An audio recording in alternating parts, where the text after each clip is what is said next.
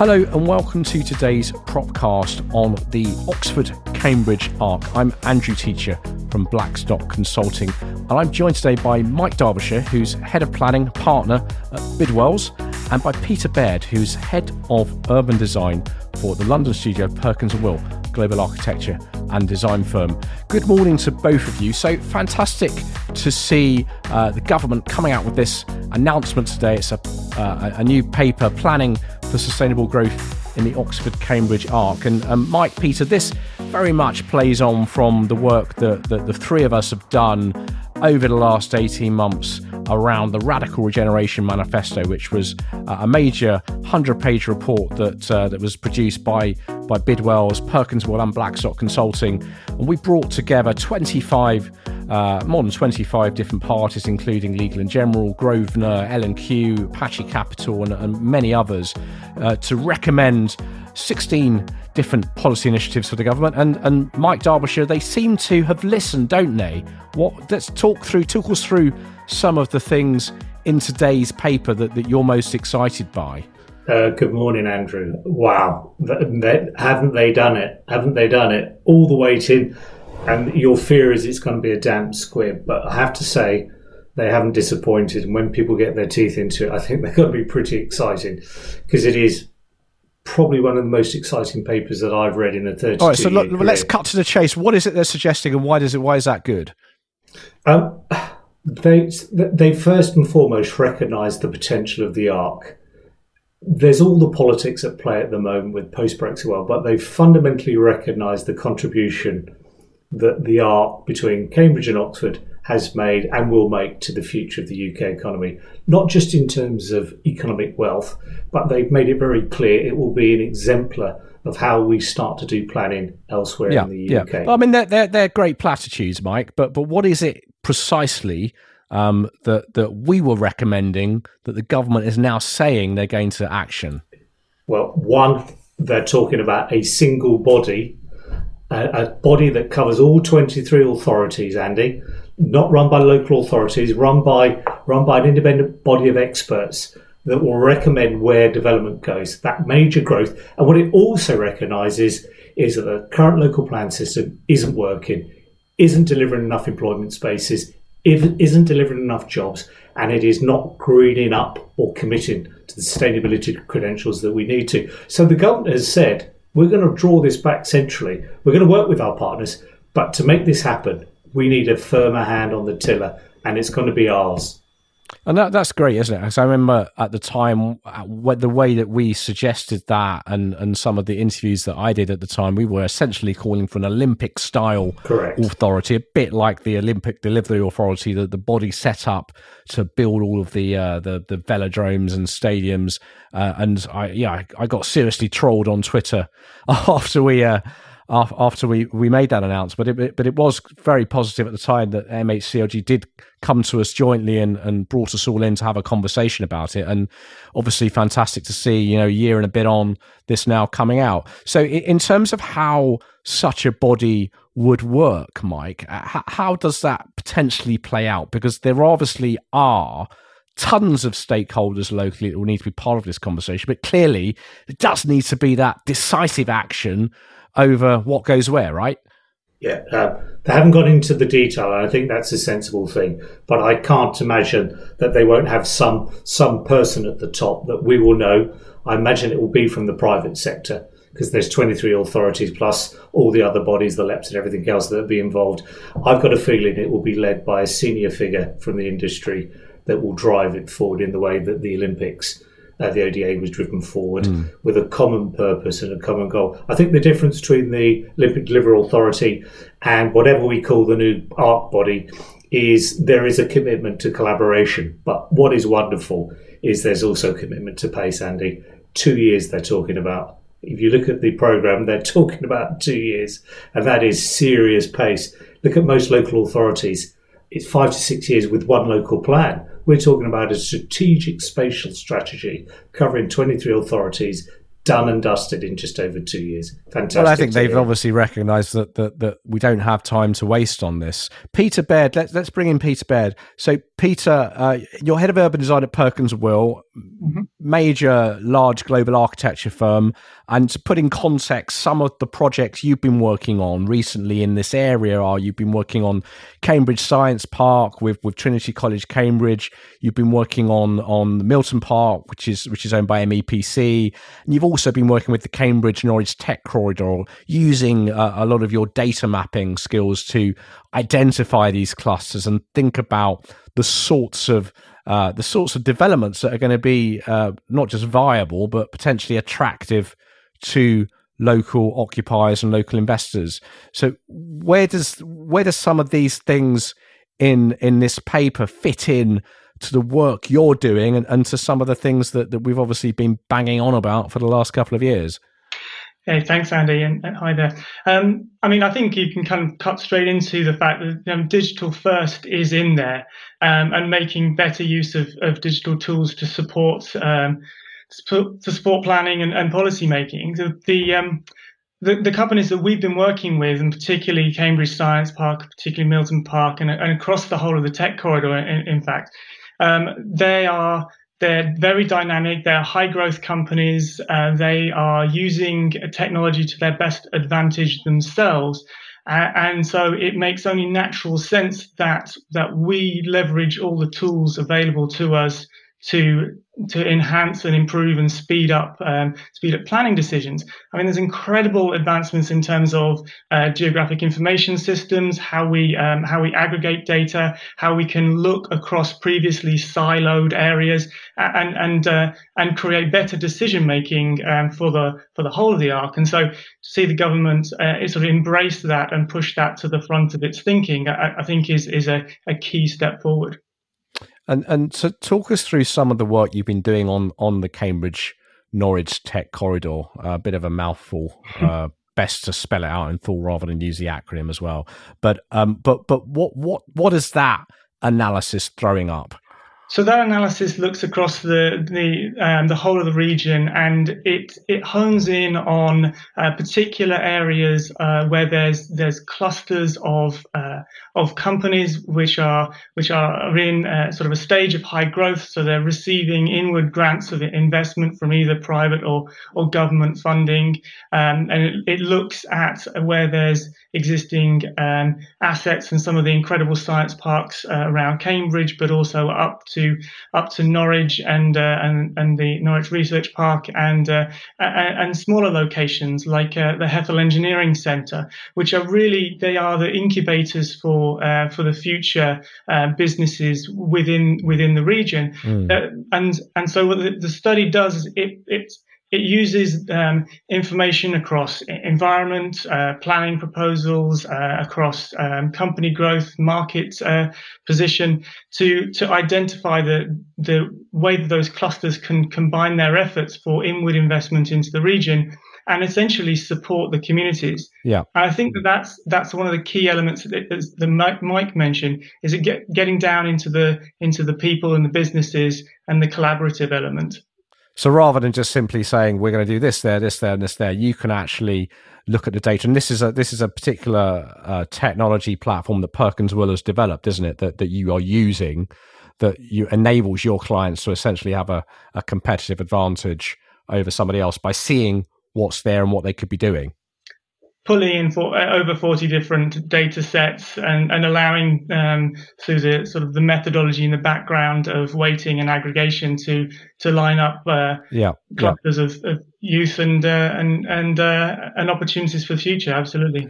So, Mike Derbyshire, let's continue ploughing through this paper so that people don't have to read it, although it's actually pretty short compared to some of the things that the government's pumped out over the years. So we've got the arc-wide body that we've talked about. Peter's just talked us through the proposals on digital planning, which was another recommendation that I was particularly passionate about with my background setting up SpaceHive, the world's first civic crowdfunding platform, and that's been a big bugbear of mine. Often a lot of the work that we do at Blackstock is getting called in to deal with challenges like local planning and reputational issues. And I think there's certainly a big argument, isn't there, that if companies do engage more with people via digital means, that you'll probably get slightly more positive responses. Because you'll be tapping into people that have more of an input, more a stake in the future sometimes than others. So talk about some of the other things, Mike. Tell us what else is in there that's caught your eye. Growing pains, Andrew. The recognition. It says the risk we face, worse outcomes for communities, the economy, and the environment. With high growth comes growing pains, and this I think is key for readers of the document. It says the ARC, like Silicon Valley's experienced pain that's come from the movement of people, outpacing the delivery of new infrastructure. Only London has seen higher rates of growth. Rates of job creation in almost every authority in the ARC far exceed jobs targets in local plans, and housing delivery rates are significantly below the level likely to be needed to accommodate current housing needs and future job creation. What it is saying is our planning system as it currently works, it's creaking under the weight. It's it's not dealing with the challenge. It's not looking at the potential of the ARC, and I think the leaders have recognised that. The ARC leaders have recognised that, and I think what we've said, but we don't have the tools to deal with it. We don't have the tools to deal with it. So this is basically going to almost sort of push the pedal down and steamroll the stuff forward. I agree with half of that, Andy. It will put the pedal down. It won't steamroll, but it will make difficult decisions. It has to make difficult decisions. Whichever way you want to dress that up, steamroll, but difficult decisions. Well, yeah, steamroll is a slightly emotive word, but let's be blunt about this. What we're saying here is that the system isn't working. It's not working. There's too much job creation. There's not enough houses being built. And in order to actually affect change, something needs to happen, right? And the environment gets lost in all of this. So as part of the paper, they're saying we'll start to give credit for enhanced biodiversity net gain. If you invest in biodiversity net gain today, you won't be penalised. We'll allow you to use that investment towards future development. So it's one of the first documents that I'm aware of that allows credits to start to be accrued for those landowners that start investing in uplifting their land now to accrue the benefits for developments further down the line. And what does that mean in practice? What credit's a very vague word. Well, if you want to do something that enhances your site at the moment, you won't get any credit for it, because typically the way that biodiversity works at the moment is it has to be linked with your planning application. So for that careful long-term landowner that's looking to manage their land, they get no credit for what they do now. I think what this is trying to say is we will give you credit for enhancements when you do them. We need to find what does credit mean? What does that mean? Is that a tax rebate? What does it mean? So if you have a piece of scrub land that has very low ecological value and you enhance it, that's part of your uplift that's in the environment bill that will come through eventually. It's your 10% uplift. So you will benefit from the fact that you've upgraded your land and you've delivered a net benefit in that land. So the policy requirement that will come down the line that says with any new housing scheme, you will need to demonstrate an uplift. It's allowing creative thinking for landowners to start to bank that credit earlier in the process, rather than have to wait for the application and then demonstrate afterwards. So it's just a sensible way of encouraging landowners to start managing their land.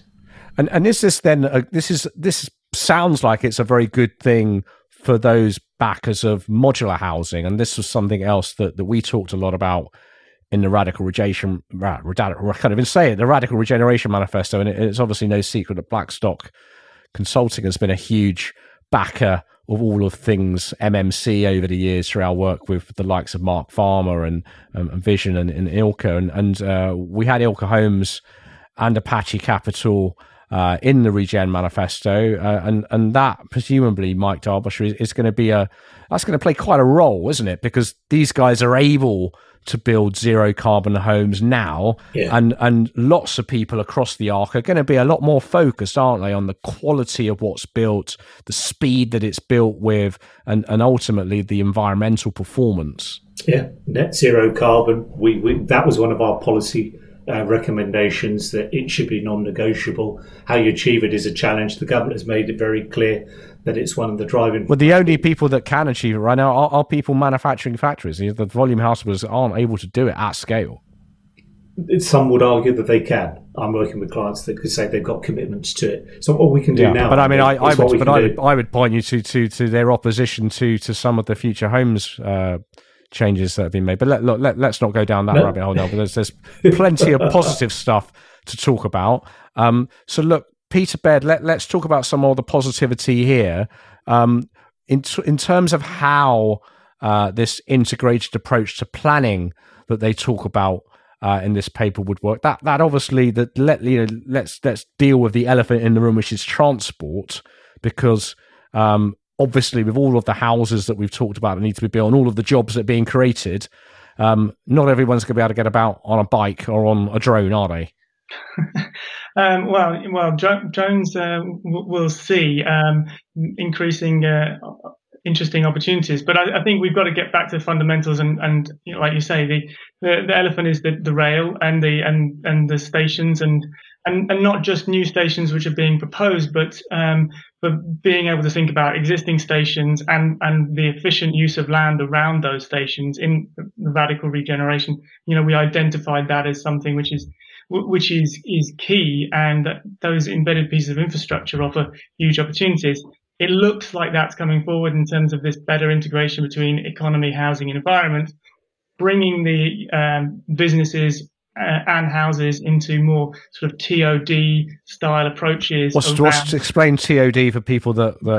So transit oriented design. So where you're trying to maximize. And in plain English, that means. It means that you're trying to maximize the value around the train station, and so you're getting as many people within a 2 to 5 minute walk of that. Yes, okay, yeah. So and what we were calling for was essentially a flex in planning to enable that, and that's one of the challenges that people have, right? Is that a lot of local planning authorities will turn around and say, well, we're not going to allow this density because it's too high, too massive, too much. But if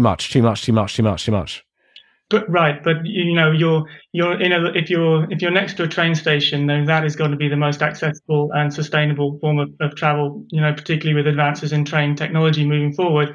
And so to maintain low densities around those critical points of interchange doesn't make any sense, does it? It seems to be a missed opportunity. I'll say that.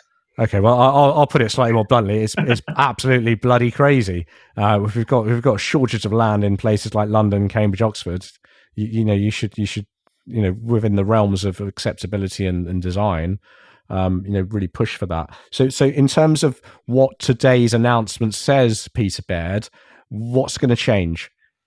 Well, obviously, the path forward is pretty clear from the document, which I think, as Mike pointed out, 2 years.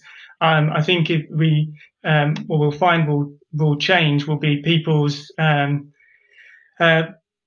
ambition within the ARC. They've got backing now. There's motivation. This has been talked about for a long time, and now there's an opportunity to start really putting ideas forward that can be implemented and delivered. And so hopefully I'm looking forward to seeing a lot of enthusiasm picking up over the coming weeks and months as this moves forward. No, it's fantastic. So Peter, obviously you will be will be sort of more publicly announcing your work with the Cambridge Norwich Tech Corridor over the next couple of weeks, and Mike Derbyshire again clearly going to be a lot of ongoing work to develop some of these policies and take forward a lot of this thinking, isn't there? This is meant to be an exemplar. This will not be the only regional strategy or sub-regional strategy, Andy. This is going to be the benchmark, the template of how we do it elsewhere. Because we lost regional planning 10 years ago.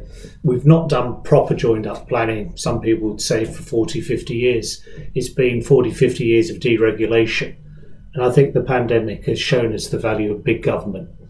And I'm not sure if Boris is a big fan of big government, but this paper is about big government. It's about allowing local voices, but it is very much big government. And it's big government working with private sector partners that delivers big outcomes. Yeah. And you think there'll be some people that are scared of this? Yeah. There's 23 authorities in the ARC that have struggled to deliver housing numbers. We've now got a government paper saying you've really struggled to deliver those housing numbers. We think your numbers are too low. we're going to up not just the housing numbers, but we're also going to have up the job opportunities that comes with that. And if you look at the logic of it, the logic was the job growth in Cambridge has pushed people out of Cambridge, and it's pushed people into areas like Peterborough. And those people in Peterborough are being pushed further north. So what you've got is this ludicrous situation of prosperous growth, pushing the workforces further and further out, driving prices up, making it less affordable, creating a less than virtuous circle for our economies. And the government has said it's got to stop. We've got to join these things together. We've got to put houses where the jobs are, and we've got to connect them. We've got to connect them together. And while we're doing it, why don't we green everything up? And what's the opportunity then to spread growth out? Because again, this is one of the other challenges here, is that people will look at this and go, you've got Cambridge and Oxford, two of the richest cities anywhere on the planet, but they're both got hugely polarized communities, particularly in Oxford. Similar to where I live in Islington. You really have got side by side totally different planets. So what is the opportunity here with this spatial framework to spread growth out, even things out, make it a bit more fair? And if we've got billions of investment coming into life sciences and tech, as we all three of our organizations keep telling everybody, how do we then spread that out, Mike Derbyshire? Levelling up. I can talk here as a third generation Lutonian, because much to my surprise and delight, Luton is mentioned in the paper along with Northampton and Bedford. And what it's saying is there is an opportunity for this wealth to spread to these others. That it refers to the automotive industry. So Luton, Milton Keynes, these are areas where there's other specialisms that dovetail very nicely. And it is very clear that there is huge polarisation in Cambridge and Oxford, and those cities need to be levelled up themselves. And then it says within the region, you have Milton Keynes, which is the fastest growing city in the UK, you have Oxford, and you have Cambridge, but then you have 5 or 6 other towns that it clearly explicitly identifies will benefit and will be targeted to benefit from this. So the levelling up isn't, as I thought the levelling up agenda was, which was the north and the south. This is being pushed to a more regional level and saying we're going to region up the inequalities in this region, but we're going to focus on this region because the potential for growth within it is huge. Well, look, let's leave it there. Thanks a lot for joining me this morning. Peter Baird from Perkins & Will, Mike Derbyshire from Bidwells, and you can read our Radical Regeneration Manifesto. You can find it online at blackstock.co.uk/RRM, and you can obviously find today's announcement on the MHCLG website. But thanks very much for listening. I've been Andrew Teacher at Blackstock Consulting. Please do send any of your suggestions or trolling to me at the usual address, and you can subscribe to Propcast. Head to Apple, head to Spotify, head to any of your podcast platforms and give it a search, give it a rating. And thanks a lot for listening. See you soon. Bye-bye.